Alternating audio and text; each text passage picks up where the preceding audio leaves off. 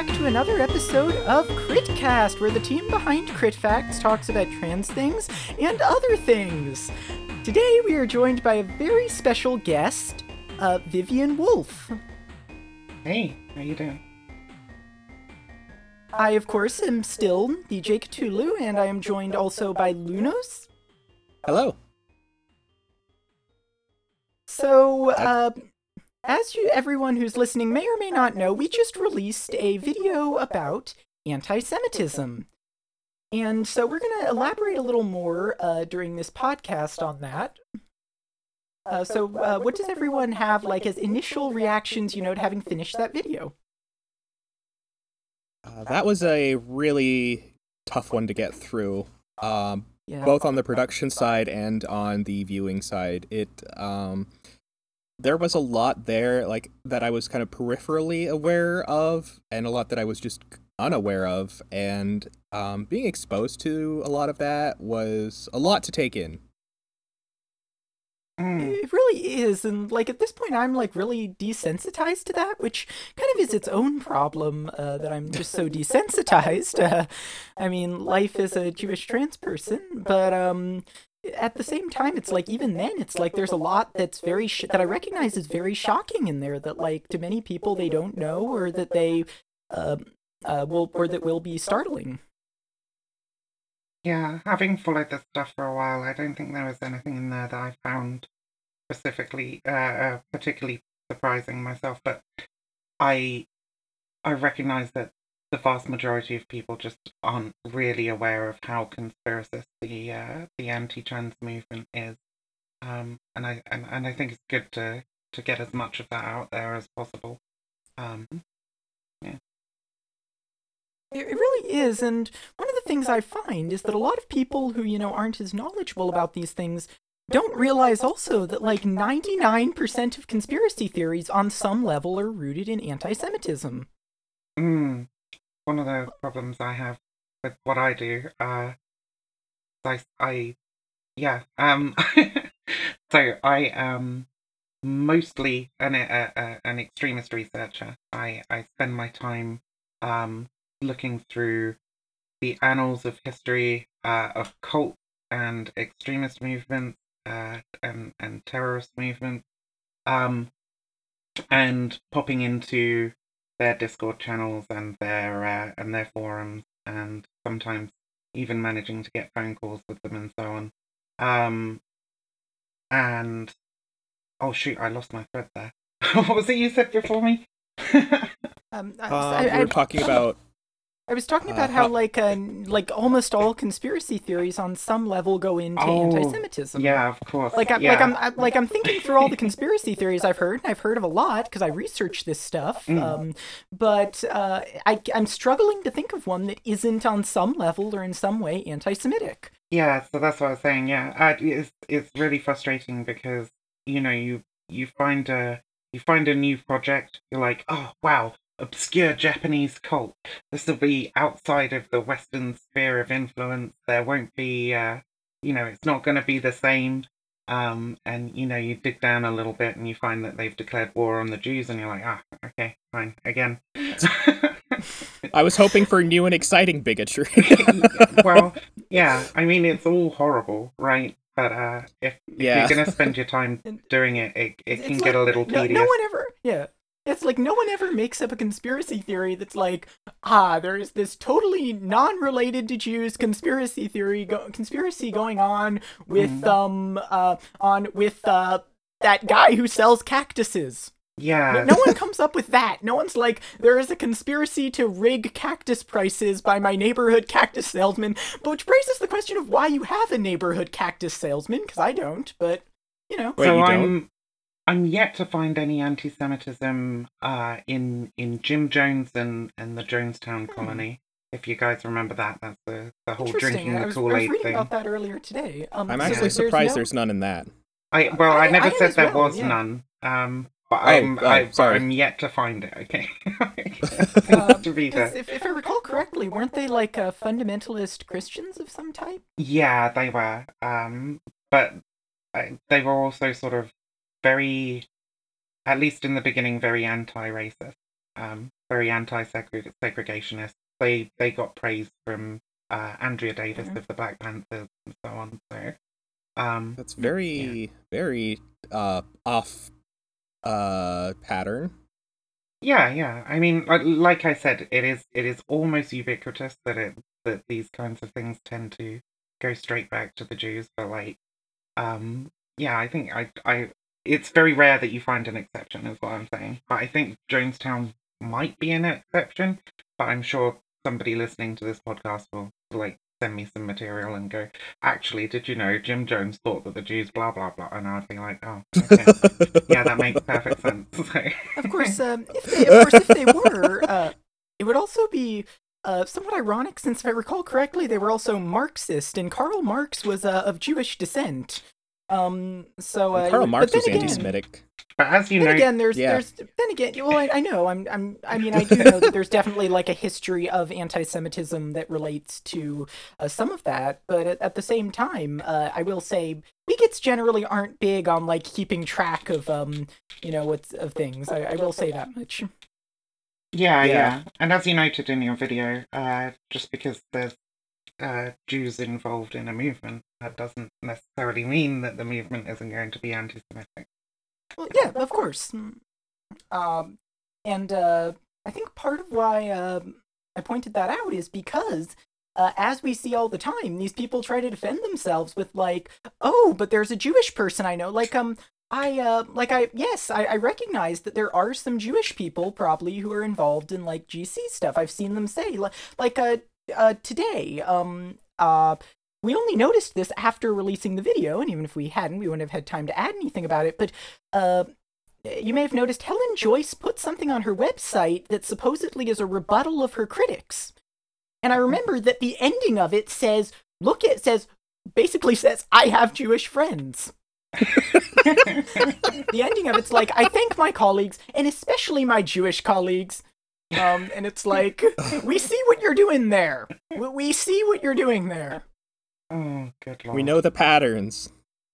Yeah, but I also think it's like kind of in the GC movement, at least, until you actually start looking. If all you read is the pieces in the Guardian or the Sunday Times, or it can be really, really difficult to see that anti-Semitism because it isn't there on those surface pieces. Right. That's true. Yeah. Because it's coded, which is why in the video, I went to all those great lengths to talk about dog whistles. Like, I remember one example that I think I showed in the video, but I don't remember. I think I showed it. Was a piece by Sarah Dittum, famous for not being able to get her kids to help or husband to help out with the housework during the pandemic. Oh my God, that was great. Wrote this piece about quote unquote, and I quote, Bolshevik feminists like Angela Davis taking over. And it's like, I'm not a dog. I mean, one of my good friends on the team is a dog boy, but like, I'm not a dog girl. But my ears are ringing. Yeah. And of course the whole accusation of Judeo-Bolshevism, that's a continuing theme, really. You can track the evolution of this particular conspiracy theory of a control by Jews over the cultural apparatus of a society in order to push certain kinds of ideas or values or change the way that society functions, through, Judeo-Bolshevism to cultural Marxism to now wokeness, right? You'll see a lot of them writing about wokeness and not just using that. I'm not just saying that term is the same. I'm saying they talk about wokeness and the wokerati, right? Or the they have similar mechanisms. Way. Yeah, really telling that, because like the only other group that gets as mad about things being quote unquote woke is the alt-right, and it's like it's like what I said about like you're sounding a lot like the alt-right for a group that claims to be leftist. Yeah, I think there are a lot of left-wing people or people who had like left sympathies who might have joined the GC movement and hang out on its fringes, right? But I think once you sort of accept the central theory that there's a nefarious cabal attempting to feminize the Western man, or whatever it is you want to believe, right? Or attempting to remove our humanity and place us in almost like cyborg bodies so they can beam Google ads directly into our brains. Like once you get to that fucking point, you've completely left any kind of left wing um political sphere, yeah, and you're pretty firmly in the right wing anti-Semitic, the Jews control the world kind of space. Yeah, and that's why I was really excited to help with this particular video, because like I realized, hey, like I knew that GCs were very conspiratorial, but I didn't realize the extent to which conspiratorial thinking reuses these very specific tropes in this like almost traceable way. We could almost like create a linealogy or genealogy, would it be, for these conspiracy theories, and how they like have common ancestors and they branch, but there's, you know, we can trace them, we can see where they come from. You definitely could, yeah, you definitely could, because like and that's why I picked, you know, those three. And as I mentioned in the video, bigots aren't creative. They don't like to make up, you know, new conspiracy theories when they can just reuse blood libel or say the Jews run the banks again. No, they run Gringotts, remember? Oh, no. And that's... I think it's important to... just because, like, I did speak a bit about, like, the fringes. When I say that, I'm definitely saying, you know, ordinary people who maybe have had a minor brush with Mumsnet or seen some stuff in the media. The problem with the GC anti-Semitism is that although, you know, some people might be attracted to the GC movement without being aware of the anti-Semitism at the core, all those prominent characters within the movement, those leadership figures, those organizations, have all been, at some point, supportive of these ideas. You know, from LGB Alliance promoting Jennifer Bilek to Alison Bailey to Sheila Jeffries. There's so many of them that have just been like, yeah, Jennifer Bilek, she's on it. She's got some interesting ideas, guys. You should listen to her. And then it's a short ideas. Yeah, and then she turns around and says, "Well, David Icke has some interesting ideas about the reptilians." Or Keith Woods, right? Like notorious neo-Nazi. Yeah, and so it's a very, very short hop, step, and a jump from those to like outright Nazis, which should be alarming to anyone considering themselves left-wing, who is starting to get involved in the GC movement. And the video, actually, I was talking with the team about this earlier. We actually put this together in, like, record time. Like, the book came out, like, just, like, I think less than 2 weeks ago. And we, like, I remember 9 days ago was when Rachel suggested, you know, we should make a video on this. And we hammered it out so quickly, not because the anti-Semitism wasn't there before. It's been there a long time, as the video explained. But because this was like the first time a lot of people were noticing it. And in a way, it's like obviously important that people notice it, but it's also kind of frustrating. Like as a Jewish trans person, like this is something I've been, you know, talking about for a really long time. Yeah. This is something I've been, you know, very vocal about. And that other Jewish trans people have been very vocal about as well. And it's like, well, you know, I both as a trans person in the United Kingdom who has been talking about the rise of transphobia over here for a long time, and as an extremist researcher, I can absolutely sympathise with that feeling, because we spend a lot of time trying to raise the alarm months, sometimes years before something happens. And then it happens and everybody's like, how did nobody see this before? And it's an extraordinarily frustrating and so we kind of rode that wave of popularity. You know, from it. Now, speaking of Joyce's book, what it really took for people to notice was a best-selling book that basically said, George Soros is making your kids trans. I have to say, I did get a little bit of like glee, a little bit of Schadenfreude out of seeing Jennifer Billick accuse her of Oh yeah, plagiarism. definitely. It's was... like I remember I posted on Twitter like that GIF, let them fight. Hilarious. I hope they take each other out. It was it's just like and my favorite part is how she basically steps up on someone accusing her of anti-Semitism and doesn't rebut that, but says instead, well, actually, it was copied from me. Look, I was saying this first. And it's like, way to show you're not an anti-Semite. Priorities, right? And then, of course, today, and as I mentioned, this came out, too soon for us to get it into the video, because the video, went up today, but she posted this thing on her blog in which she claims to be rebutting her critics, but I read it and it really doesn't look like a rebuttal. Half of it's doubling down and the other half is saying, someone, I don't know, commented on my tweet in a way that I think really summarized it well when they said, I just had tea with her will be the new I didn't inhale. because she even admits to meeting Billick, the one who said she copied, and says in response, but then says, I didn't take any new ideas from Billick, yet somehow I coincidentally happened to have the same ideas as her. And then it basically says, I was aware she was an anti-Semite, but that didn't stop me from calling her out. And it's like, well, this is clearly someone in the same movement as you. If you had half a shred of integrity and you cared, you would have. When I see a trans person or any person really, even if it's someone who I generally would agree with, promoting anti-Semitism or any other bigotry, I call their ass on that shit. Absolutely. Yeah. And I think it's also important that, regardless of where she got her ideas from, they're the same as Jennifer Billick's, right? Even if it is convergent evolution, it's that really isn't a great defense. Yeah. She still fails to explain how she's not anti-Semitic, and she's like, well, it just happened to be Jewish, and it's I even addressed that specifically in the video. Maybe I'm clairvoyant.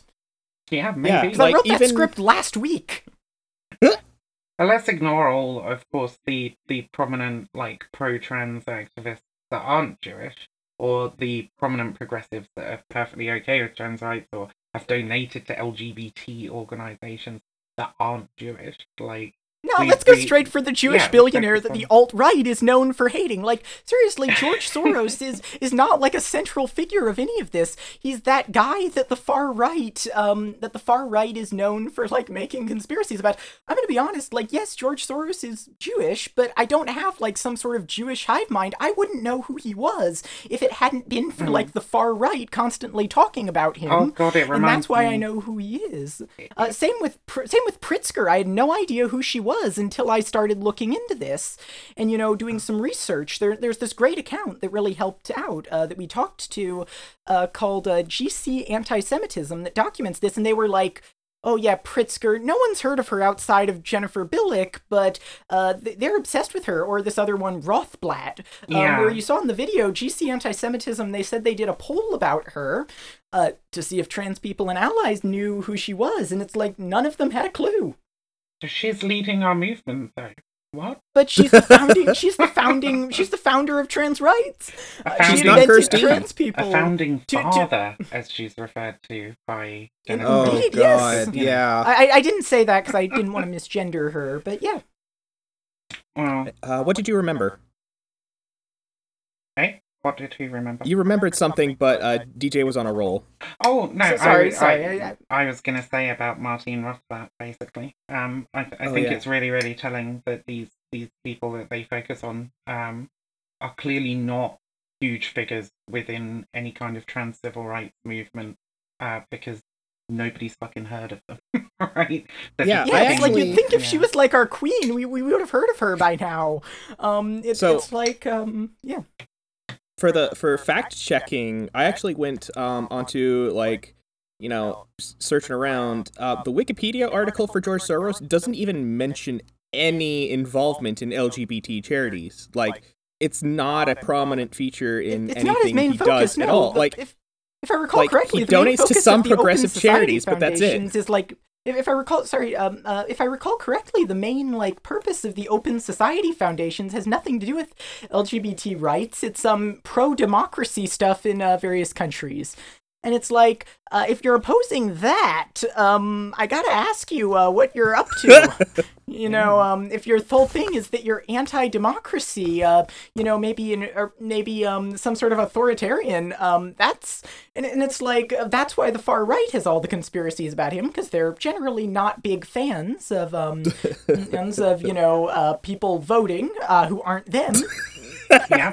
I mean, you've heard what the Republican Party says these days in their party platform about make less people vote. Like Trump even said it. He features in the video too, of course. He even got a cameo from him talking to the UN using peculiarly the same language that a lot of GCs tend to use. Mm-hmm. And even talked about how a bunch of them preferred him over Biden, and they even admitted he was a misogynist. And it's like, if you're voting for the openly misogynistic candidate, and to be clear, I'm not saying Joe Biden's great or not misogynistic at all. No, I'm not saying that. But I'm like, if you're voting for the candidate who said, grab her by the pussy, and that he couldn't resist sexually assaulting women. Yeah, are you really a feminist? You got to question, are you a feminist if you prefer that over a guy who, to be clear, hasn't really done much regarding trans rights? Like, to be clear, I'm thankful for what Joe Biden has done, but he's been kind of underwhelming in that regard. And I know I shouldn't have gotten my hopes up, but, I kind of wanted to be optimistic. And it makes me think of Posey Parker and JF Gariepi as well. Yeah. So she had an interview with Jean-François Gariepi, who is... Yeah, I know I butchered his name, yeah. We can butcher his name. He doesn't deserve it. I mean, true. He's an Nazis don't deserve correct pronunciation. That's what I said about Adolf. Yeah. But yeah, he's an awful human being. But in addition to being a white supremacist and ethno-nationalist, some might call him reasonably, I would say, a neo-Nazi. He also is responsible for molesting several, I believe, women with developmental disorders, that have been deemed by the courts unable to consent, basically. Right? I recall that, yeah. I saw that, and I was just like, "You've got to be kidding me." And I gotta admit, how are you a feminist if you want to associate and support somebody like that? I gotta admit, that also, to be clear, I am wary of declaring people, to be unable to consent. As an autistic person, I've had that said. I've had people tell me that I can't consent to things before, not courts, but I'm wary. In other words, I'm wary of these kinds of things. But at the same time, what he did is rape. Rape is bad. Yep. And it's I remember it's all the GCs were so there were a few that said things I will admit there were a few who did, but the rest were no, shut up, it's good for the movement, it's good for Posey, it's good for all of us. Oh yeah, it was pretty woof. And went straight to IKEA. And then she goes on to suggest that we need armed men in women's washrooms to oh my God, to protect them from the trans menace. Maybe I'm mixing her up with someone else, but isn't she the one who also endorsed some far right politician? What's his name these days? He keeps changing his name. Tommy Robinson or something? Fucking Tommy Robinson. I couldn't tell you off the top of my head if she's endorsed him or not. I think she endorsed him, but I forget. Maybe I'm mixing her up with someone else, so don't quote me on that. But I seem to recall that she may have at one point. I think. So the thing is that the far right, in particular, are leaning so heavily into transphobia at the moment. I mean, you have obviously in the slightly more mainstream spaces, I would say still quite far right, but with the Republicans in the United States proposing sweeping legislations across the country to limit people's access to medical treatment, and get trans people out of sport, basically. These so they're leaning really heavily into that. A lot of CPAC last year all focused on trans people. But if you spend any time like I do self-harming in the most awful way by going through all the stuff that these people write online, a lot of it is about trans people. And transphobia is a real kind of gateway to the far right at the moment. It's a really good recruiting tool for them. They've been going on about like drag story hours and all that sort of stuff, right? And I think GCs see that and they're like, oh, okay, these people are worried about the same things that we're worried about. So they're our allies now, right? The enemy of our enemy is our friend. And then they and then of course there's just so much crossover. There's because they spend so much time sharing between them, you have that what would you say? That osmosis, right, where the GC movement picks up ideas from the far right and incorporates them into their own ideology until they become basically the same movement. Or how they're taking money from far right groups, in the United States, like the Heritage Foundation. We talked about that in our other video, GCs and the Right, which did touch on the anti-Semitism, but like this one went in more depth. And it's like I remember that. And it's like also, of course, the way that they're like, talking positively about like far right U.S. politicians like Marjorie Taylor Greene.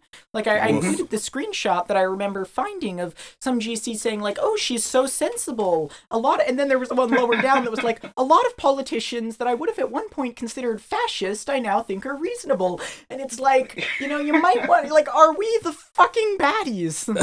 I mean, that's Marjorie Taylor Greene, right? Like, probably the most prominent QAnon candidate in the United States, famously known as the Jewish space lasers woman, right? Like, if you're on the same side as her, you might want to check your priorities a little bit.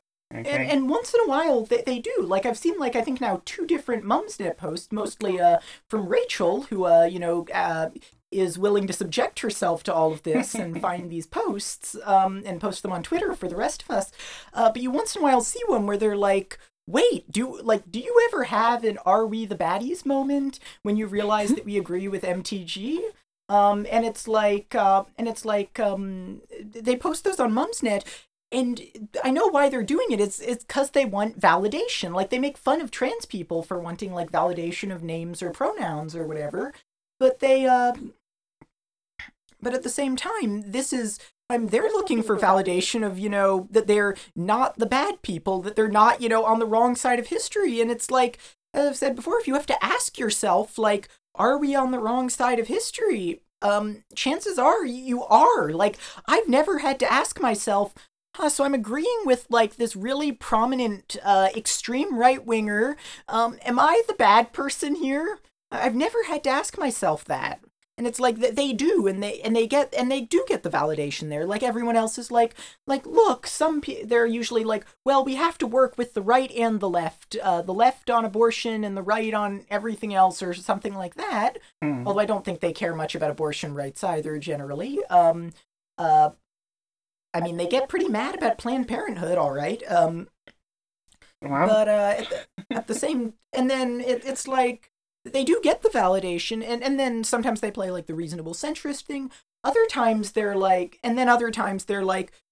oh, it's guilt by association. That's a logical fallacy, which I address. Yeah, I mean, if you're helping advance each other's causes, it's no longer simply that you happen to have associated with somebody. And I mean, you covered most of it, but I think people really need to kind of go, well, am I a feminist, right? What am I? Do I care about protecting women? And if I do, why would I want to cross-promote, cross-pollinate, advance the causes of people who are so fervently against the rights of women, right? Like, we're talking from neo-Nazis who want women barefoot and pregnant, right, in order to increase the birth rates to stop the white genocide. That's their whole gig. To people like the Heritage Foundation who are anti-abortion. There are no good people in there that you want to work with. Yeah, anti-gay marriage. I think that's the other thing as well, right? I was only thinking about women's rights, but a lot of these people claim to care about claim to care about lesbians, and the amount of homophobia and stuff that you see, Yeah, not just with their allies, but like with the GC movement in general, And- like it's and- theme. And then when you see what they do to like lesbians who don't agree with them, like obviously my experience is going to be a bit different, like as a trans woman who's also a lesbian. But like from what I know from like cis lesbians who I know who are anti GC, they get like so much hate. Like I've seen GCs send these people like rape threats. I've seen GCs tell them like you're like to shut up. For a group that seems intent on not weishting, they Wait, really I want thought- other people to weisht. I thought it was only the trans people who like sent rape threats. I don't know, They love see, to play I the only salient read- exemplar fallacy. I only read mainstream media articles, so like I had no idea that GC people. Hey, a student wrote a really bad paper, and therefore all of the trans movement bad. And it's like, that's a student. We don't even like. Some of the other students were like, yeah, but like there was no indication that the professor even endorsed it or like didn't like fail that person outright or like. If I were that professor, is like, hey, look, I get that you're angry, but this is not okay. This is it like. Anyway, I'm going on a tangent. But first, I did want to get Vivian's analysis of like one of the reasons that I felt more comfortable focusing on trans issues is the perception I've been having lately that transphobia is becoming a gateway to the right, and especially the far right, and therefore that's a hill that we really need to hold, not just for trans people, but for everyone down the line. Yeah, so I did talk about that a little bit, didn't I, with the right using transphobia as a recruiting tactic and so on. But when I first started doing, all the cult and extremist research and stuff, I think there were a lot of people that I really looked up to, and I wanted to be taken seriously by. And I think also if you're a trans person on the internet, right, producing any kind of content, and you produce something about trans people or trans rights, that's what you become known for. And I didn't just, maybe it's some kind of internalized transphobia or whatever, but I wanted to be recognized for my contributions to studying extremism and political extremism, right? And I didn't want to be just another trans person talking trans rights on the internet. Not that I didn't appreciate those people. It's just like I didn't want to be pigeonholed into that. And that's definitely happened with me. Like I had a debate with a prominent streamer about trans sport, and that is what I'm known for in certain spheres of the internet, right? They have no idea of any of the other work that I do. And because I wanted to be taken seriously by these other people I look up to in the sort of extremist research sphere, I was like, I don't know if I want to talk about like trans related stuff, right? Because I want them to look at me and appreciate me for the other work, and not just go, oh, that's another trans person who talks about trans stuff. But I voiced this concern after quite a while of just being like, just trying not to talk about trans shit too much. And I was promptly told by a lot of my, I would say, colleagues or like whatever, people who work in the same area, that that's just fucking stupid and I shouldn't feel like that because transphobia does actually take such a prominent position within far-right ideologies around the world, in fact. But yeah, I mean, it doesn't take much. Anybody could see it, I suppose. Like I said, the prominent examples are, of course, things like CPAC and the Republicans' push against trans people. Like 90% of the Republican platform at this point is like trans bad, CRT bad, right? It's like those are the two things that they're kind of focused on right now. So yeah, I guess that was silly of me, I suppose. Yeah. Yeah, I feel like the more marginalized you are, then the more of a canary in the coal mine you are, as in a way, because like you have, as you face the brunt of different forms of bigotry, you're more likely to be aware of them for obvious reasons, and therefore you're best able to sound the alarms. Yeah, as I was saying, like from my perspective, like being Jewish and trans, this is something I've been talking about for a long time. This is something other Jewish trans people that I know have been talking about for a long time. And it's like it took until this for people to like at all listen, and it's frustrating, but it's like also just not the first time this has happened. Like all the time there are like all of these things that happen like that. Regarding like getting regarding the rest about transphobia being a gateway to the far right, I think, would you say it's accurate to say that it is a gateway, but it's also because they feel like they've lost, the hill on gay people, so they're trying to hold this hill. Because I feel like, and you can correct me if I'm wrong, but it feels a lot of the time like a lot of transphobia is reheated homophobia because after gay marriage got legalized in the U.S. and most of Europe, conservatives in those countries kind of had lost the battle against gay marriage, and so they decided to take this new. So that they're still holding off on trans people because they feel like that's some ground they still hold. Would you say that's accurate? Yeah, I would say so to a certain point. I think that transphobia is basically just homophobia for a lot of these people. Like they don't understand the difference between like homophobia and or between homosexual people and trans people, right? Mm-hmm. Or if they do understand that there is a difference, they don't think that it's particularly noticeable. Or they deliberately conflate them. Yeah, quite often. I mean, the trans agenda, the gay agenda, uh, one of my friends put out an amazing video on transphobia in the UK, Sheep in the Box. You should check him out. He's a really good guy. I've heard of But them. he spoke about, Section 28 here in the United Kingdom, which was an anti-gay propaganda law, much like they have in Russia right now, actually. Where you couldn't teach about gay people in school, right? I think the actual wording of the bill was something like the teaching of homosexuality as a pretended family relationship, right? Really, really awful language to use there. But that was in place through much of my childhood. I think it was finally abolished in all parts of the United Kingdom when I was 15 years old. Um, so that was pretty much my schooling, and a lot of the arguments that we used in order to support that are the same arguments that get used against trans people now, right? Like, do you want gay people sharing a bathroom with your kids? Do you want, they're trying to indoctrinate young children into being homosexuals? Like, they're the exact same arguments, just recycled, I suppose.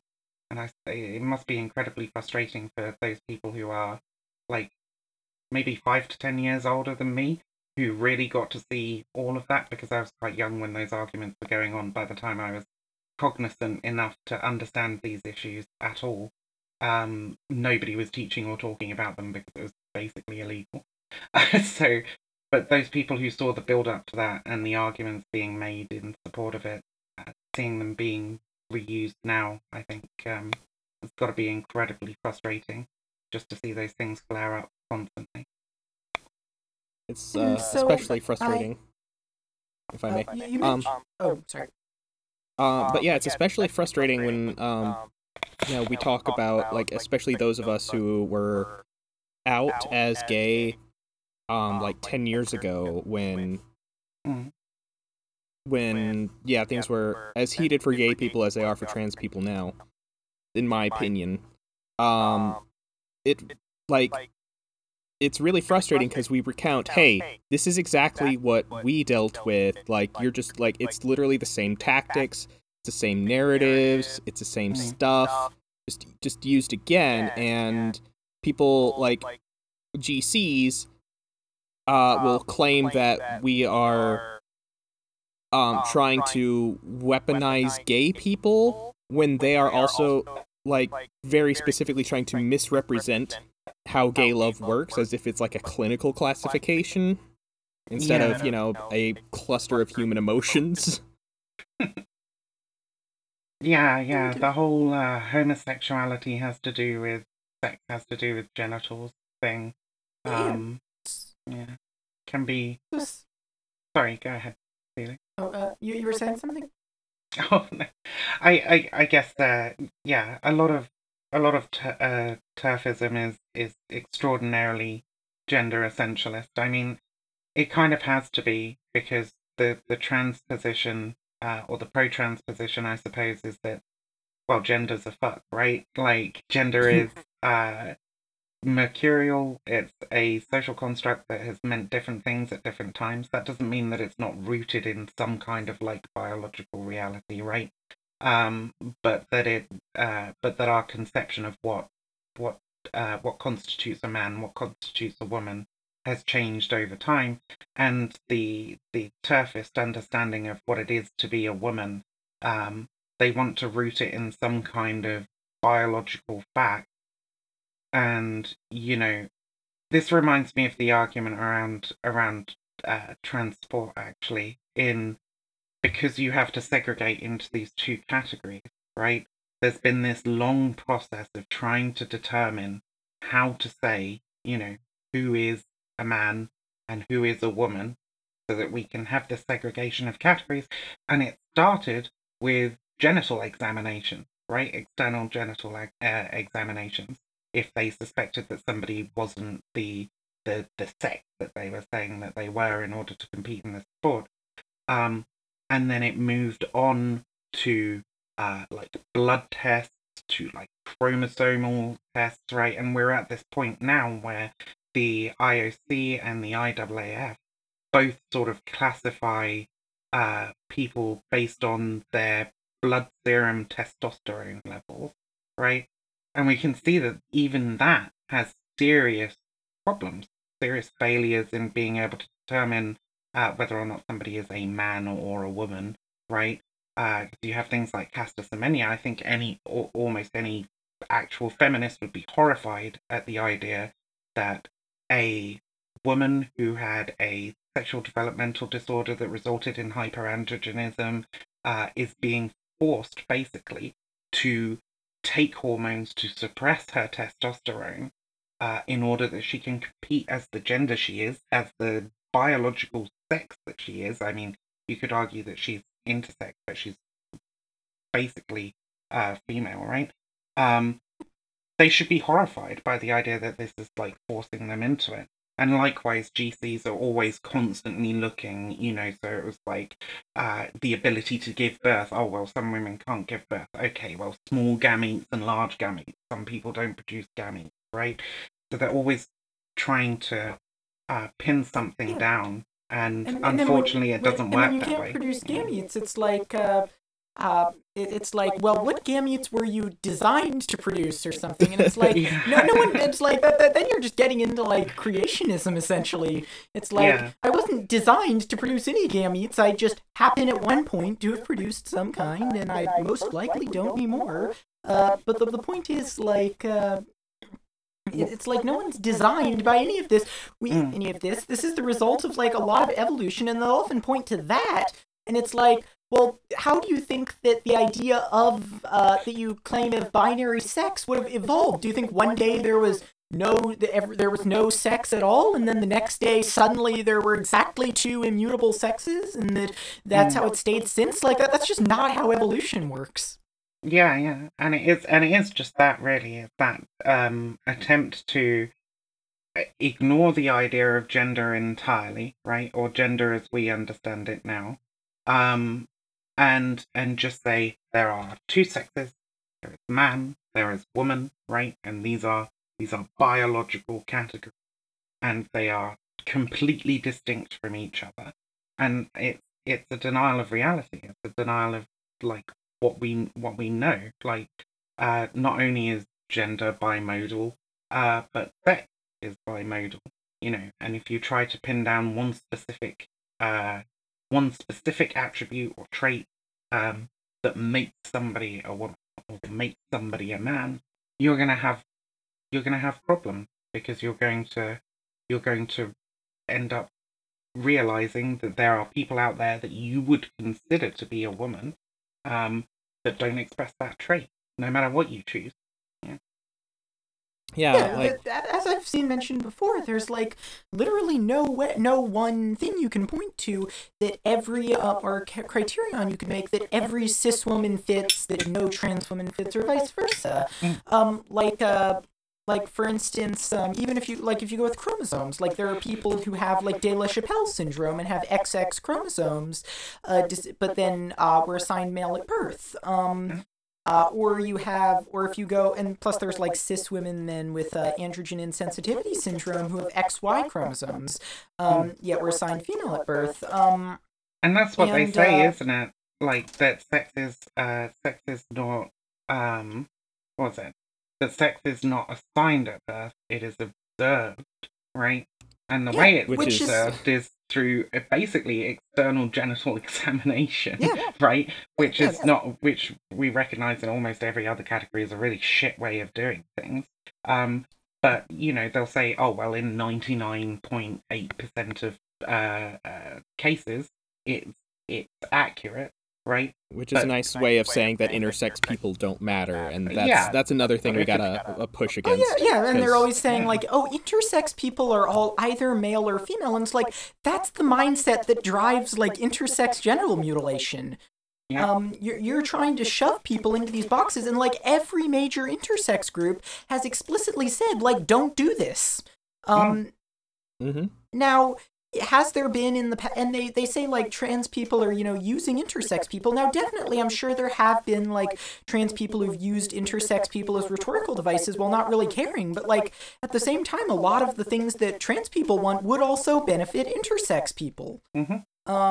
And vice versa. And overall, I think the two communities, which do have a sizable overlap since, a fair number of intersex people are trans, but at the same time, it's like I think those two communities have a lot more in common than is different. And, then of course GCs, will claim to stand for intersex people and, endorse intersex genital mutilation, or at least the mindset that leads to it. And well, that's kind of where the story of Crit Fact starts, isn't it? Well, that clear division, I think, is the rebuttal to the idea that TERFism or gender critical ideology, whatever you want to call it, is feminist in any kind of way, because those fundamental building blocks of feminism are about autonomy, right?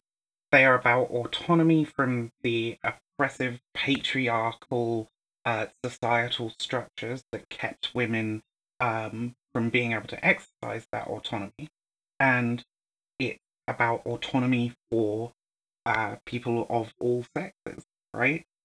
Whether it's cis women, trans women, intersex people, whatever, right? I think if you are endorsing a movement that is restrictive of the autonomy of other individuals to like use and understand and experience their bodies and their lives as they want to, provided they're not, causing undue harm to other people. If it's an authoritarian ideology, not an ideology that is rooted, as feminism is, in expanding autonomy for those who've been denied it. Of course. And I remember not that long ago, Grace Lavery, who is, of course, a trans woman and feminist and academic in, I believe, Berkeley.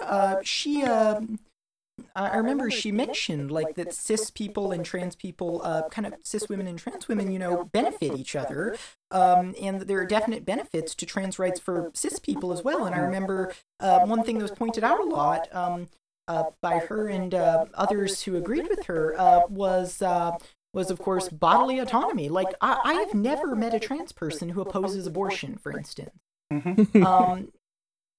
Like, is there one? Possibly, but it would be someone like Blair White who happens to agree with the GCs. Yeah. Yep. And who the rest of the movement hates. I actually don't know what Blair White's stance on abortion is, but I would guess she's against it. Same goes for Caitlyn Jenner, but once again, that's someone the movement hates. Like, I used to know. Like, I've never met. I used to know Blair White long I'm sorry. time ago. I'm so sorry. Apologies. We were on the same political forum for a long time. Back in the back in the early 2010s, and she was very liberal and very anti all the right-wing people on there that were like transphobic and stuff.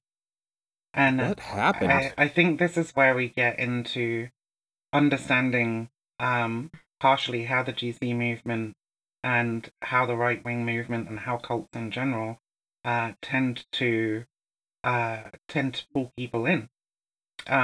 Because I would say that Blair White's story, I mean, don't get me wrong, fuck her. She's a horrible fucking person, right? Yep. But her story is somewhat of a tragedy. She said this openly, so I'm not going to be revealing anything that she hasn't said in public already. But a significant portion of her family rejected her when she came out, right? And, you know, she found communities elsewhere. And she made one of her first videos, if not her first video, was a video talking about how there are also advantages to being viewed as a woman by society, right?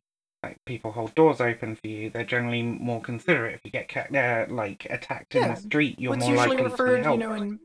in feminist theory, it's usually referred to as like benevolent sexism. Of course. With the benevolent in air quotes, of course.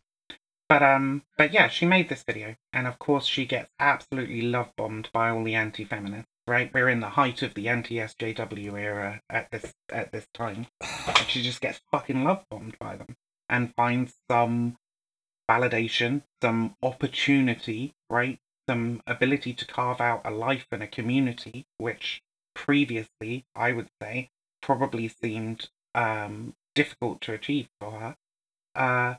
And she fucking grabbed onto it with both hands, right? And she found that community, but that community doesn't accept her. And I think one of the saddest things I saw was that she was recently on a panel with a bunch of other right-wingers, and one of them said to her something along the lines of, what was it? The best thing you can do to grow out your mustache, and basically saying she should detransition if she wants to promote like conservatism. And so you know, those people, you know, people like Rose of Dawn or Debbie Hayton, or what's the other one? She begins with an M. I can't remember.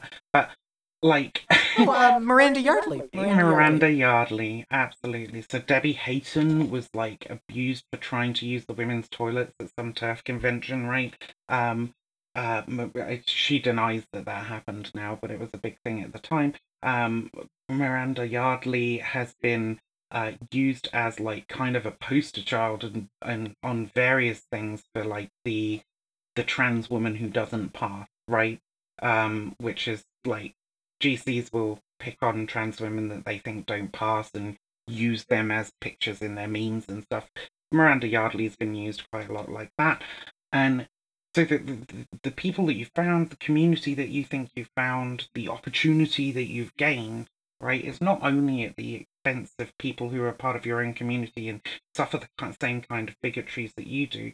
They're not people that accept you for who you are or want to advance your well-being in any kind of fashion.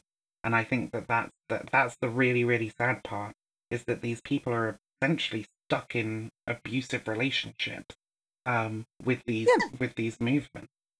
Yeah. It's like, well, I don't really have any sympathy for like the Debbie Haytons or the Fiona Orlanders or the rest. I do in some way, like, I don't have any sympathy for them because this is, you know, kind of a bed they've made for themselves, then shat in, and then rolled in it. But the thing is, it's like, even though I don't have sympathy, it still just kind of shocks me, like, how horribly they get treated, and yet they keep coming back for more, because they realize, and I think they, on some level, do realize that by doing this, you know, they've forsaken themselves from their entire community. Like, if Debbie Hayton, you know, came back tomorrow and, you know, showed some sort of remorse and was like, I wish I hadn't done that. Well, one, I probably wouldn't believe her because it would be right up their alley to do like a fake redemption arc. But also, even if she was somehow truly genuine and we could prove that, I don't really think most people would really want to welcome her with open arms after all she's done. Well, Yeah. and this is something that I do talk about a lot with regards to, de-radicalization from extremism, like Nazis leaving the movement, getting their tattoos removed, all that sort of stuff, right? I think it's very important to say that there is always a way out for these people. Um, and you are correct in that people are going to be skeptical, and some people will never forgive for the shit that you've done. Okay, um, but there are others who will, over time, come to support you and say, you fucked up, you did some bad shit, but you're trying to make it better, and that's the important thing, right? Is that, like, redemption isn't just coming out and saying, "Oh, I'm not a Nazi, I'm not a TERF, I'm leaving the right or whatever," right? That that is the first step. That is the first step on a long path of making amends and trying to uh,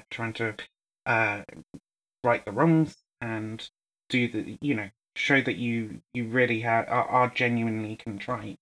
Um, and it is difficult. Um, but And I've spoken my opinions about this on Twitter as well. So I agree that there is a way out, but I also think that the way out does not always mean, that you'll get, to where you would be if you hadn't done it in the first place. Like, as you mentioned, yes, some people, won't forgive, and at the same time, I also think that the thing we should really prioritize above, the redemption arcs of former Nazis or TERFs or whatever mhm. is the safety of other marginalized people. Oh, I I think always say that. I I think that should be completely agree. prioritized. Yeah, Yeah, no, yeah, I yeah. completely So agree we with agree. you. Yeah, I I think that should be the priority. As a Jewish person, like I'm, probably going to be very skeptical of like someone who was a Nazi and comes forward, and maybe they can demonstrate that they've changed. But at first, I'm definitely going to be skeptical, largely for my own safety. Yeah, no, and you should be, right? I think that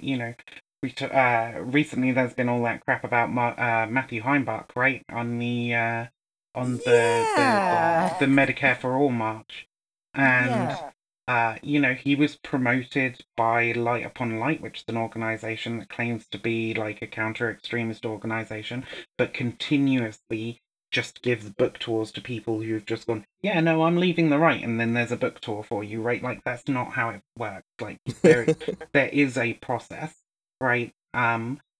But I think it's also important to note that, like we mentioned, right? Uh, it feels like these people are in abusive relationships with the groups that they're part of. Okay, and I've definitely heard I think this is a common understanding among sort of people who do study like cults and so on, that those kinds of coercive high control groups, right, do exert a kind of power and a kind of abusive power that is very similar to that you find in an abusive relationship. Um, and so the community that you have where you are in that kind of hate movement, okay, uh, it's bad, it's toxic, it's harmful, and whilst there may be some people who will never forgive you outside of the movement, right? There is a community there that will be supportive to you, right? And I think those are kind of the two choices that you have, as somebody who has done any kind of significant amount of harm, especially if that's very public and you're a very public figure like somebody like Blair White or Debbie Hayton or whatever, right?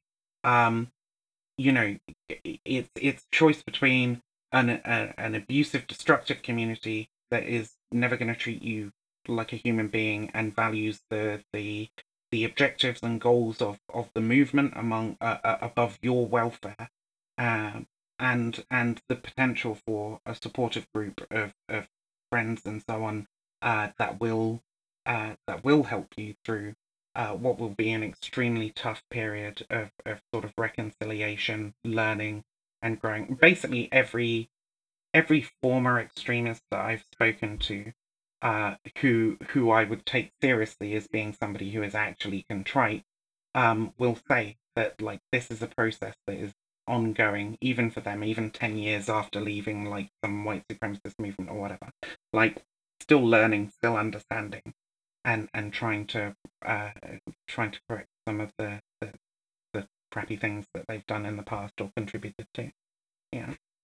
I'd actually like your feedback on sort of like, because I see a lot of arguments for pragmatism of de-radicalization, which I find like I can't really argue for or against them, but like it's the notion that each person de-radicalized is one fewer Nazi, which Mhm. is true, and like the fewer Nazis that there are, the safer people targeted by Nazis will Yeah. be, and okay, like that also follows. But it at the same time we have to balance like I feel like a lot of people are trying to like carrot and stick model. They're trying to like lure people out of Nazism with carrots, and Yeah, and then I don't think that's good. Okay, I want to be super clear. Like I'm very oh god, how to put this?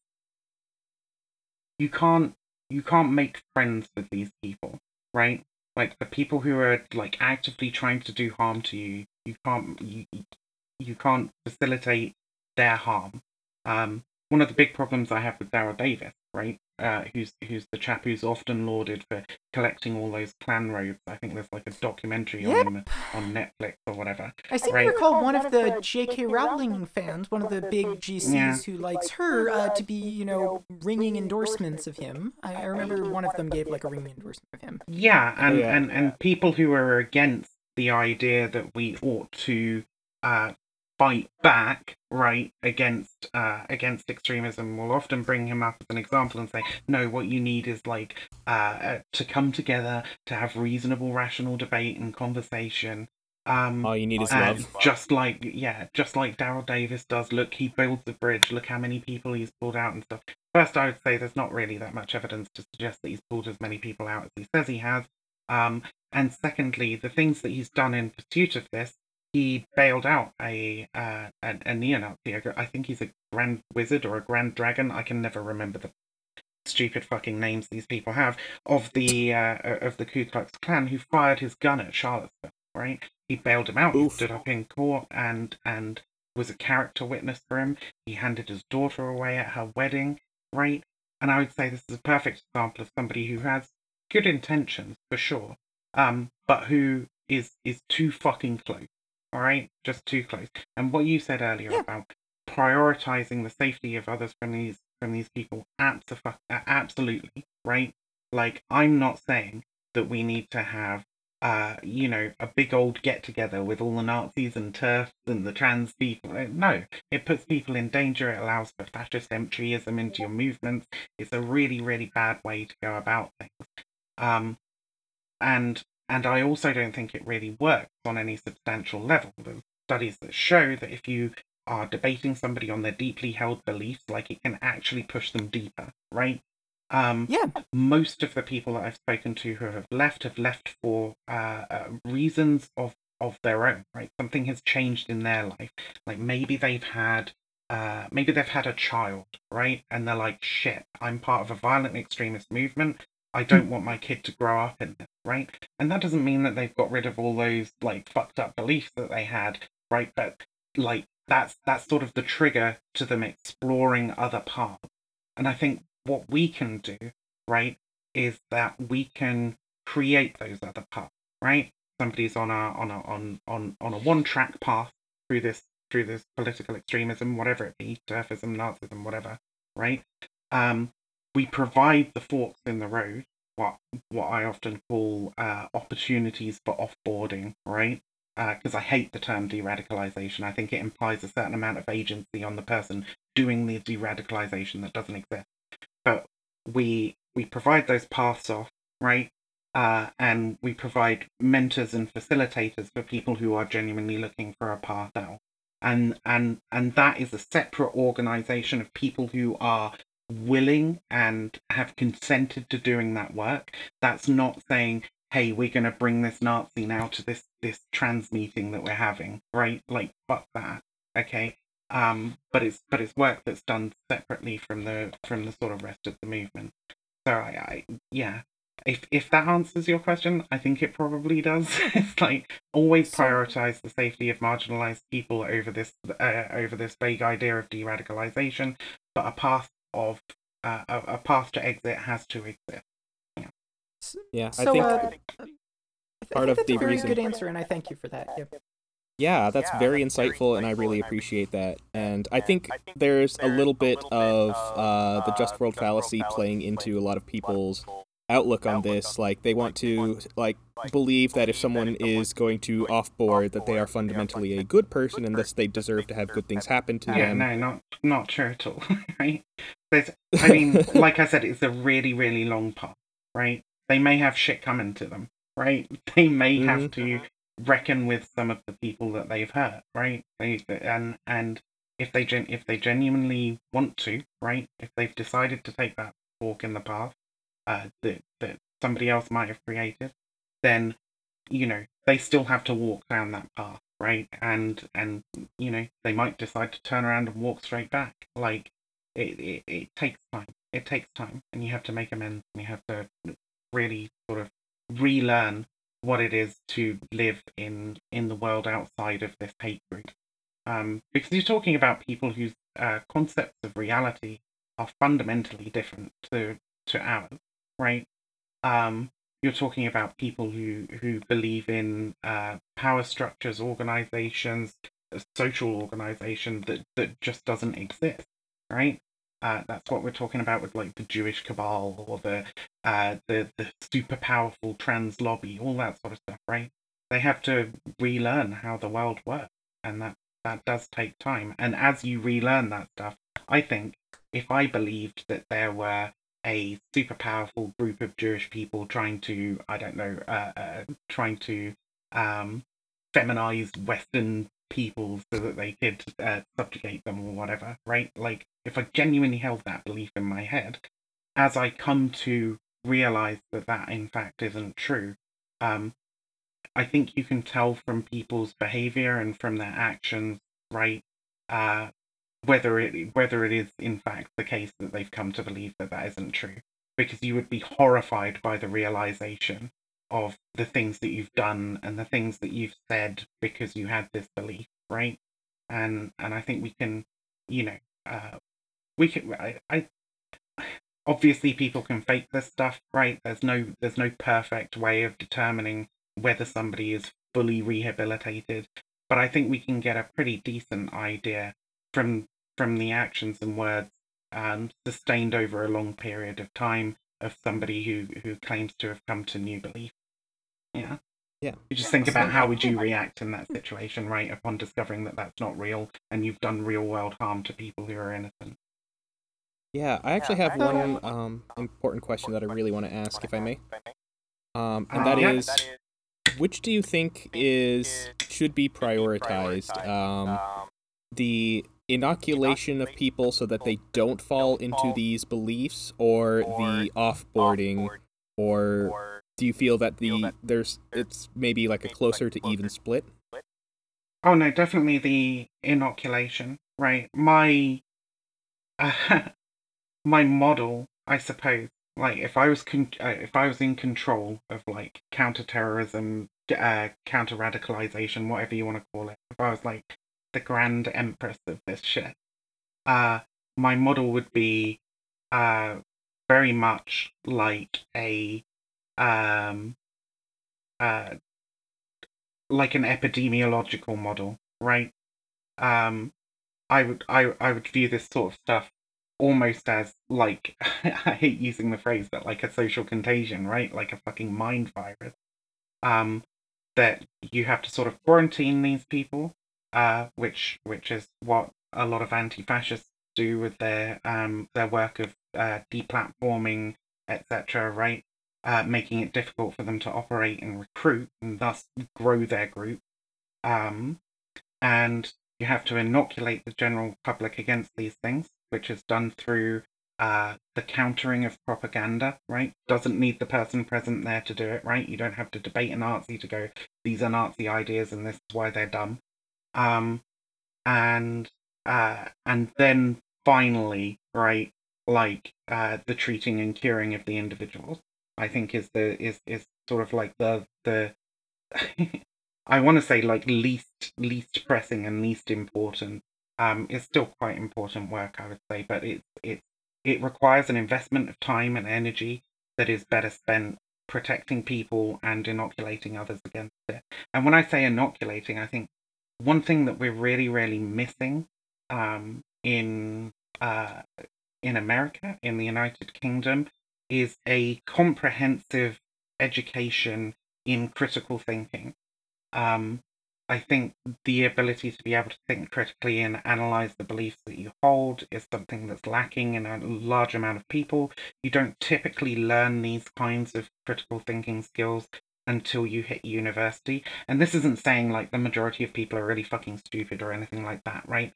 Critical thinking is a skill that you have to learn. And I thought before I went to university that I was probably pretty good at it, right? And then I did my history degree and I went through the philosophy of history and source analysis and stuff, and I was like, yeah, I have a much better understanding of how to do this stuff now. So I would say that we probably need to teach that stuff a little earlier. And I also think it's really, really important to teach people in the pursuit of inoculation against extremist ideologies. I think it's really important to teach people about thought reform, right?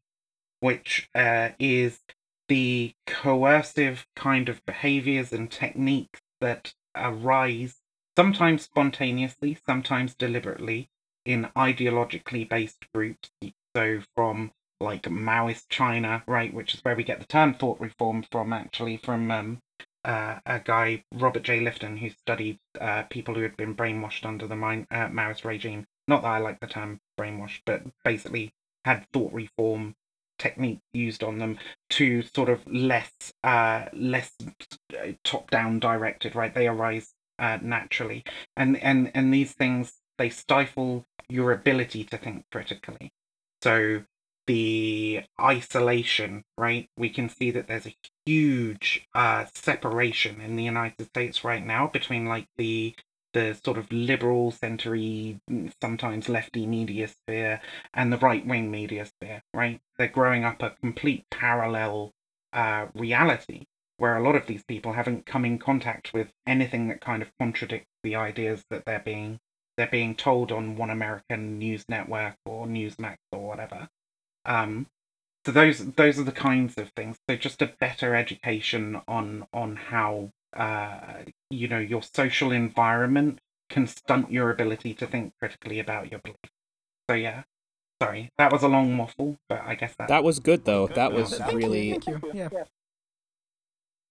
I think you had a question, DJ. I did. Yeah. So something that I've noticed in relation to what you said about how you can't make them come to you. I feel like that's kind of an issue I have with a lot of ostensibly left-wing content creators, whom I won't name, but I'm sure you know who I'm talking about, who have a bit of a habit of trying to attract the far right by being ableist or transphobic.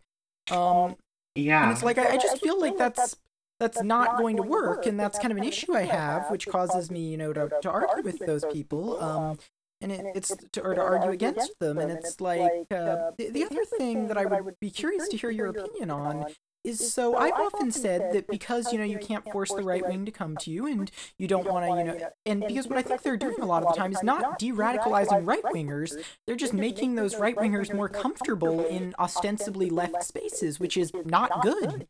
I mean, if someone is like a Nazi, they should, not be a Nazi.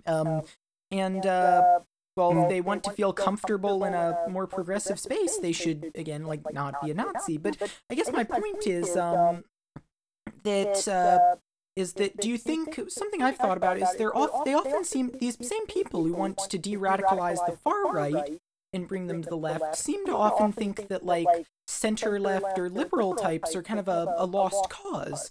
And I'm curious what you would think of that. Like, for instance, a lot of these people are like, well, we can't talk to people in the center or center left or liberal sphere, but we should instead talk to Nazis. What do you think of that? Because to me, that feels like you're missing a lot. Because those seem like people who could much more easily be brought over to the left, since they're already, halfway there, maybe. Yeah, I mean, I think what Americans can typically conceptualize as liberals, right, I think that those people tend to be quite socially progressive.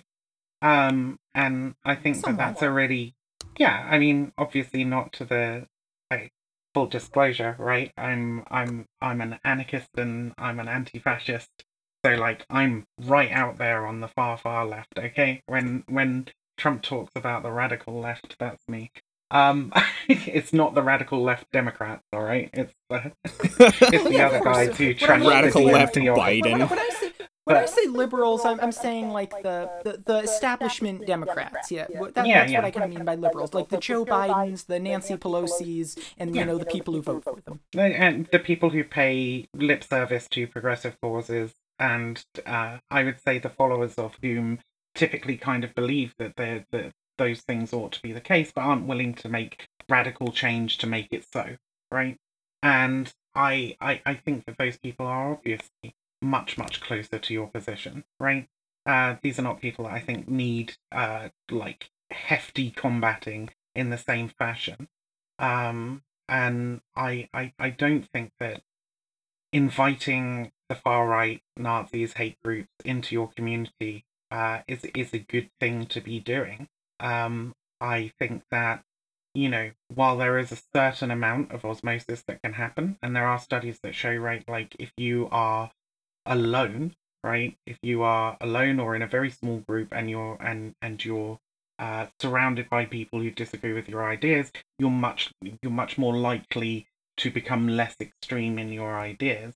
It also puts that group at great risk from your presence. And as we said before, right, like the priority has to be protecting those people from the harmful influence of the far right, from the people who would seek to do them harm, right?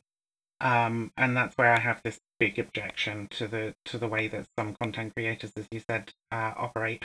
I actually have a fucking petition up on Twitter right now, right? Let me plug it for a second, because who knows? Maybe some of your listeners like use Twitch and might want to send me a DM to sign it or whatever. So I am at MX Vivian Wolf with a U on Twitter, right? And you can find my Twitter there and send me a DM. But it's a petition to get Twitch basically to enforce their terms of service and stop far right people, right? I'm talking, you know, we have a dude who keeps guesting on people's shows recently called Big Papa Fascist, right? So that seems like a bit of an obvious violation. Exactly. They've had JF Gariepi as a guest on some of their shows, right? Who we were talking about earlier, the white nationalist who molest, women with intellectual disabilities. Intellectual disabilities. There you go. Thanks. I was searching for the right term to use there, but so like. Yes, so this petition is to ask Twitch basically to make an explicit statement saying that people of that caliber, I'm not talking milquetoast conservatives, whatever, right? But like people of that caliber, their presence on the platform is against Twitch's community guidelines against hateful conduct, and a promise that they are going to actually take action against channels when they platform these individuals. So that's the petition that I've written up so far. I'll probably be sending it off around the end of the week. Already had quite a few people sign up, but anybody can sign up. Just send me your Twitch handle, right? And whether you're a partner or an affiliate, it doesn't matter if you're not, right? If you're not a partner or affiliate, you're still a member of the community. And from my point of view, you should have as much of a say in who gets let into these communities as anybody else, regardless of whether they're a streamer or not. But, from Twitch's point of view, they're probably likely to, if you are a partner or an affiliate, maybe it'll lend a little bit of extra weight to your opinion to them. But ultimately, like, it's you guys on the ground. Like, if you have your community based around some kind of Twitch community, it's your communities that are at risk from people coming in and spreading hate and bigotry. So absolutely everybody deserves to have their say in that, for sure. Yeah, so that's my view on it. It's pretty strong. Yeah. So I can definitely share that around, because although I personally am not a Twitch streamer, I do not stream. I do know quite a few of my followers do, so I can definitely share that. I need to get Yeah, back it'd be into really it. cool. I've pinned it to my Twitter profile, so it should be easy to see. But just send me a you can read through that letter on my Twitter profile, see if you agree with it, and if you do, send me a DM with your with your Twitch handle and whether you're a partner, an affiliate, or a regular user, and I'll add your name to the document. All right. I did have a minor question about so how can we allow for left-wing entryism while suppressing right-wing entryism and hate group entryism? So left-wing entryism into right-wing spaces. Well, not necessarily into right-wing spaces, but like allowing for people who don't necessarily start on the left to come into left-wing spaces. Not necessarily like, you know, Nazis to Antifa. That I mean, we all dream of being able to have that superpower, but like, how do we allow for people to come in and like, come to understand that you should care about your fellow human being, basically. Right. Yeah, I mean, like I said, I think it's that three-pronged plan that I said before, right? It's isolating those that seek to recruit, inoculating the general populace, right, and then providing a pathway out for those people who have been isolated. That's about the only way that I think that you can do it. I think it's very, very difficult to sort of like sit around in a right wing space and start spewing like left wing ideas and getting people to come with you and accept that. I think that you can do it. I think the reason so right wing entryism, okay, does not work well at all in anti fascist spaces, right? It just doesn't. Where right wing entryism really, really works is in spaces that are perhaps a little bit more liberal, a little bit less educated on the far right, right?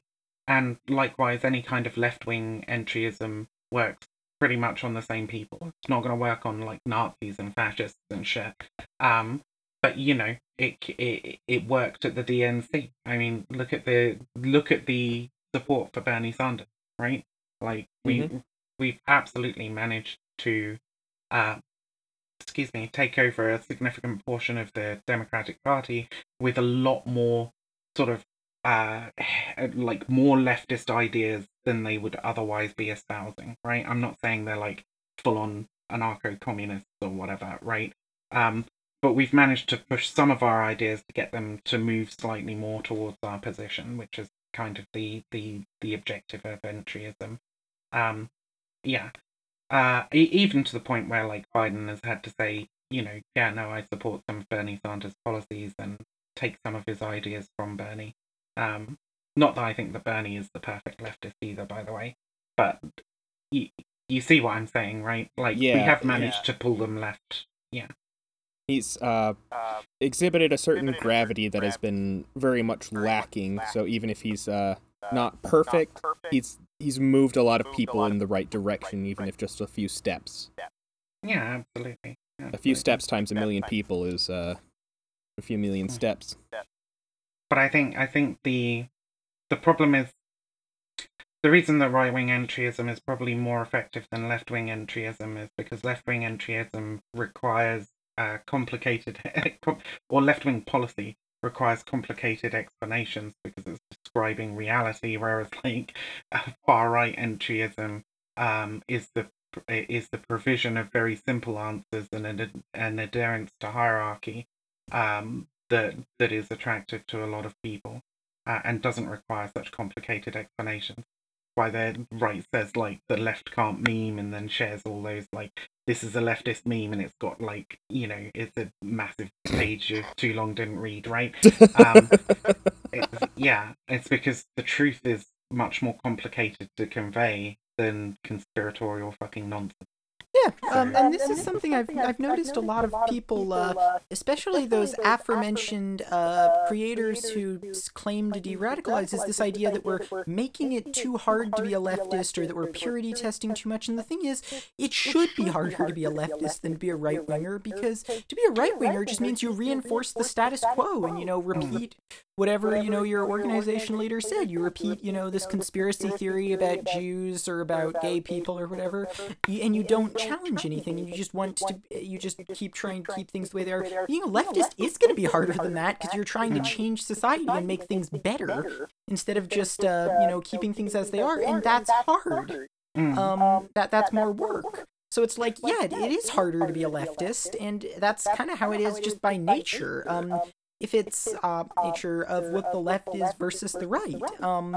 And I'm not saying that, it should be impossible or that you have to be perfect all the time or anything like that, but I am saying that fundamentally, being progressive is harder than being conservative for that reason, and that's how it is just by nature of how those positions work. Yeah. But even beyond that, it's that. I mean, yes, it is harder. And as for purity testing, I mean, again, people don't need to be perfect, but I feel like a lot of the time when people complain about purity testing, what they mean is something like that I'm not being generous enough to someone who is bigoted. Because, yes, bigotry does exist in left-wing things, and it should be called out there as well. Like, we need to be better than our opponents. We need to hold ourselves to a higher standard. Yeah, I think, so, while I'm an anarchist, like, in an anti-fascist capacity, I'm willing to work with people across the diverse range of political ideologies, right? As long as you are progressive and fucking hate Nazis, right? Like, I don't care necessarily what your economic policy is, right? But so I would say there are, as long as we hold some sort of like fundamental values in common, right? And we are willing to pursue those, right? And we're inquisitive, and we're open to criticism. And if somebody brings up and says, I think this thing might be like kind of racist or kind of transphobic or something, if your knee-jerk reaction is, well, fuck you, woke lord, right? Like, piss off. I don't want to. I'm not gonna fucking work with you, right? But if you're gonna honestly take that on and explore it and try and work out why it is that the person saying this to you feels that this thing might be bigoted in some fashion, then that's somebody I can work with. Nobody has to. In order for me to consider you like a friend or somebody I can work with, right? You don't have to be a fucking hardcore anarchist anti-fascist, right? My friendship group would be pretty fucking small if that was the case. But you do have to demonstrate a certain degree of ability to be self-critical, I guess, and to think about and to want to improve. And just because our enemies, are, being bigoted and doing like low stuff, doesn't mean we should be like, I hate to, to be clear, I'm not trying to say like when they go low, we go high thing. I'm not saying that. What I'm saying though is when it comes to like, social justice or progressive policies, we should hold ourselves to a high standard, and not perpetuate bigoted views just because our opponents are doing it. And again, I'm not saying that whole like when they go low, we go. I'm not trying to play civility here. I'm just saying we should be, good even if our enemies are bad. Like as simple as that, I guess. We should always like, be just 'cause you're seeking to enemies. always be seeking to improve, I would say, right? Yeah. We never have all the answers, and I'm pretty sure that there are some things that I am wholly uneducated on that I have some bigoted preconceptions about, right? And that's fine. That doesn't make me any less of a leftist, right? What makes me a leftist, what makes me a progressive, what makes me, the kind of person I think that can do the work that I do, is that I'm willing to listen and consider and be self-critical, and not to think that I have all the answers or that I'm a perfect human being. It's that, there's obviously always going to be some stuff that I'm not educated enough on, that I have some stupid fucking, possibly even reactionary opinions about, right? but I don't want to hold those stupid reactionary opinions. I don't think it's okay that I hold those stupid reactionary opinions. And if I discover that something is stupid and reactionary, then I'll seek to learn more and try and correct that. And I think that's the important attribute, really. Indeed, yeah. Yeah, and that's what differentiates us from conservatives, because like a conservative, just wants to keep that. But I think part of being a leftist is improving oneself, is learning, and is doing new things with what you've learned to move forward. And I think, and I think that's something we should all be doing. So yeah, exactly. I think that's actually part of why it's easier to radicalize people onto the right than it is to bring people onto the left, is because the right just needs to sell people on self-interest, versus the left has to inspire people to altruism. And if once you're altruistic, you have to accept that you're going to have to make sacrifices. If you enjoy some kind of privilege, if you truly believe in justice and equality, you're going to have to give up that privilege through policy change that will materially affect you. Yeah, but also I think the right sells the idea that you're not fucking up, right? Like that society's fucked up and they're attacking you because whatever. Mm-hmm. I think the left much more sells the idea that you're not perfect and you're gonna fuck up, and that's okay as long as your desire is to try and correct that in the future. Whereas the right is like, actually you're not fucking up. Everybody else is just being a woke gold, right? And I think that's a really terrible way to look at the world. So I don't know if you've heard of PragerU. It's this weird right-wing group that really self-owns itself super hard on social media all the time. Well, one of their more revealing tweets I remember was one where they said, like, since the left tends to place blame for problems on, problems rather than on the self or on the individuals, places it on like a system, that means, I'm totally paraphrasing it, not saying the original thing, that means that society becomes the thing to improve and not the self. And it's like, you need to improve yourself, but also like we should improve society, like that kind of, like that's kind of a thing, yeah. Well, yeah, but also like, yeah, society does have problems. It's like that meme, about like we should improve society somewhat, but you participate in society. How interesting. I think the difference is that when right wingers talk about improving yourself, they're talking about something. They're talking about you having an intrinsic fault, right? It's an almost biblical original sin kind of narrative of like, yes, every man is flawed, right? But it's something that cannot be helped, right? And that you boys will be boys, yeah.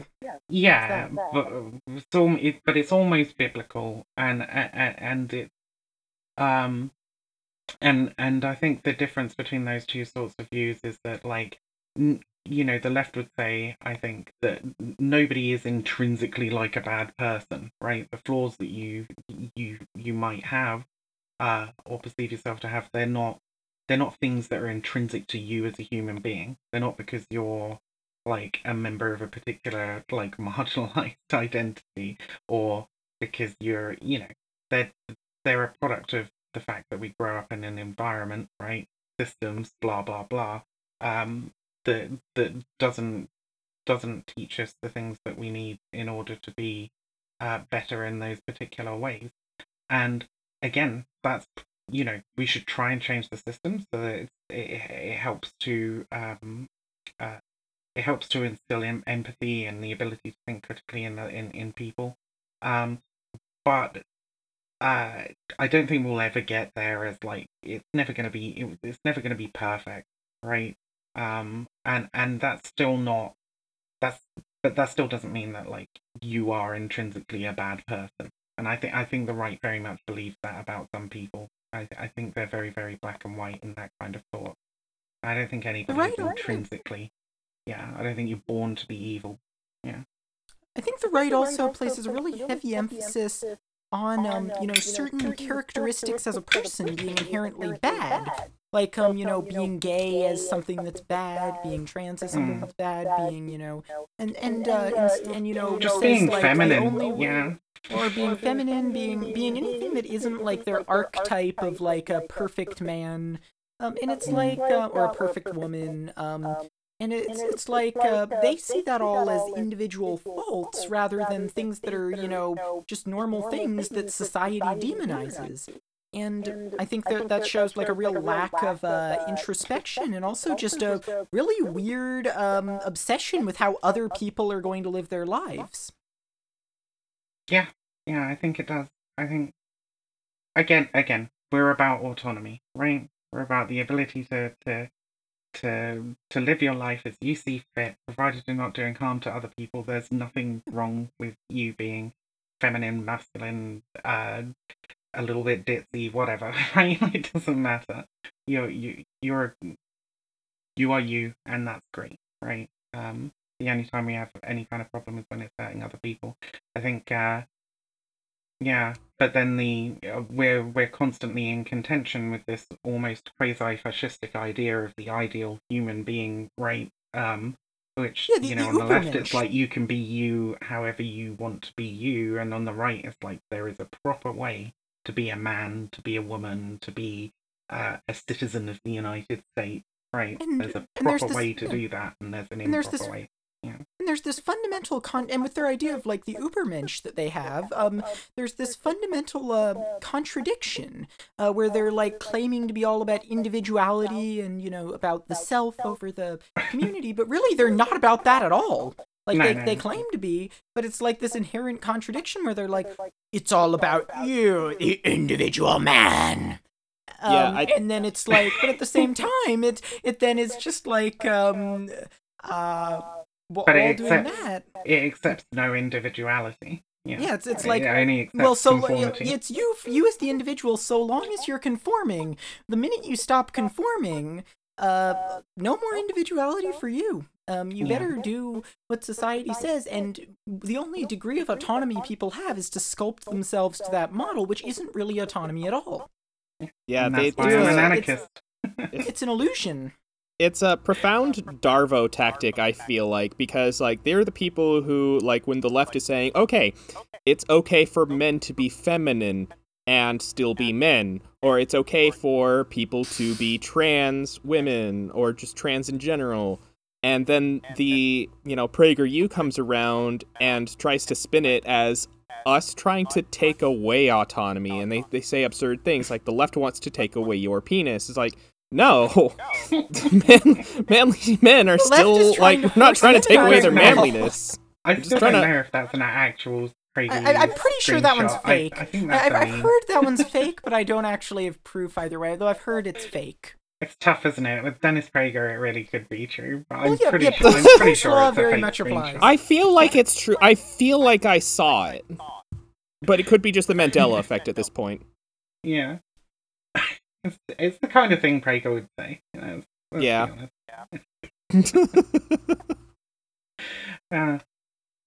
Alright. Well, this was a fucking long and winding road. I had a great time. I am overheating. So, Me do too. you I have think any, I need like, to put my do you have phone any on. like last minute thoughts we want to share before wrapping everything up? Not off the top of my head. We covered a lot. We did. I think now's a great time for me to be able to turn on my air conditioning without adding background noise for Rachel to filter out and hop out of my blanket fort. So should we just like plug our own stuff then? And I meant that in the non NSFW way. I was about to joke that it would be funny if we just all like left and just abruptly the conversation ends. But yeah, I think that would be a reasonable way to conclude is all right. little talk about our stuff. Yeah. Okay. So I am of course still DJ Cthulhu. I can be found on Twitter at RealDJCthulhu, at RealDJCthulhu.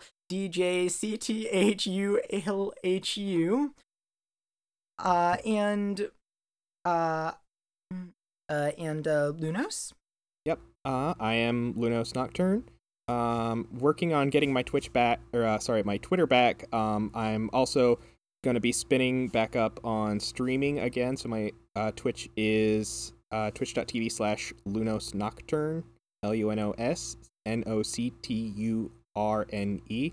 I am bad at spelling out loud, so if I got it wrong, I'm sorry. And last but mostest, because we are super proud to have you on our podcast. Oh, I appreciate that. Yeah, I am Mix Vivian Wolf on Twitch, Twitter, and YouTube. I'm an anti-fascist historian and extremist researcher, and I mostly talk about cults and extremism on my Twitch channel. You can find me on any of those platforms. It's the same name, brand recognition, right? MX Vivian, Vivian Wolf with a U, not an O. Yeah, stop by.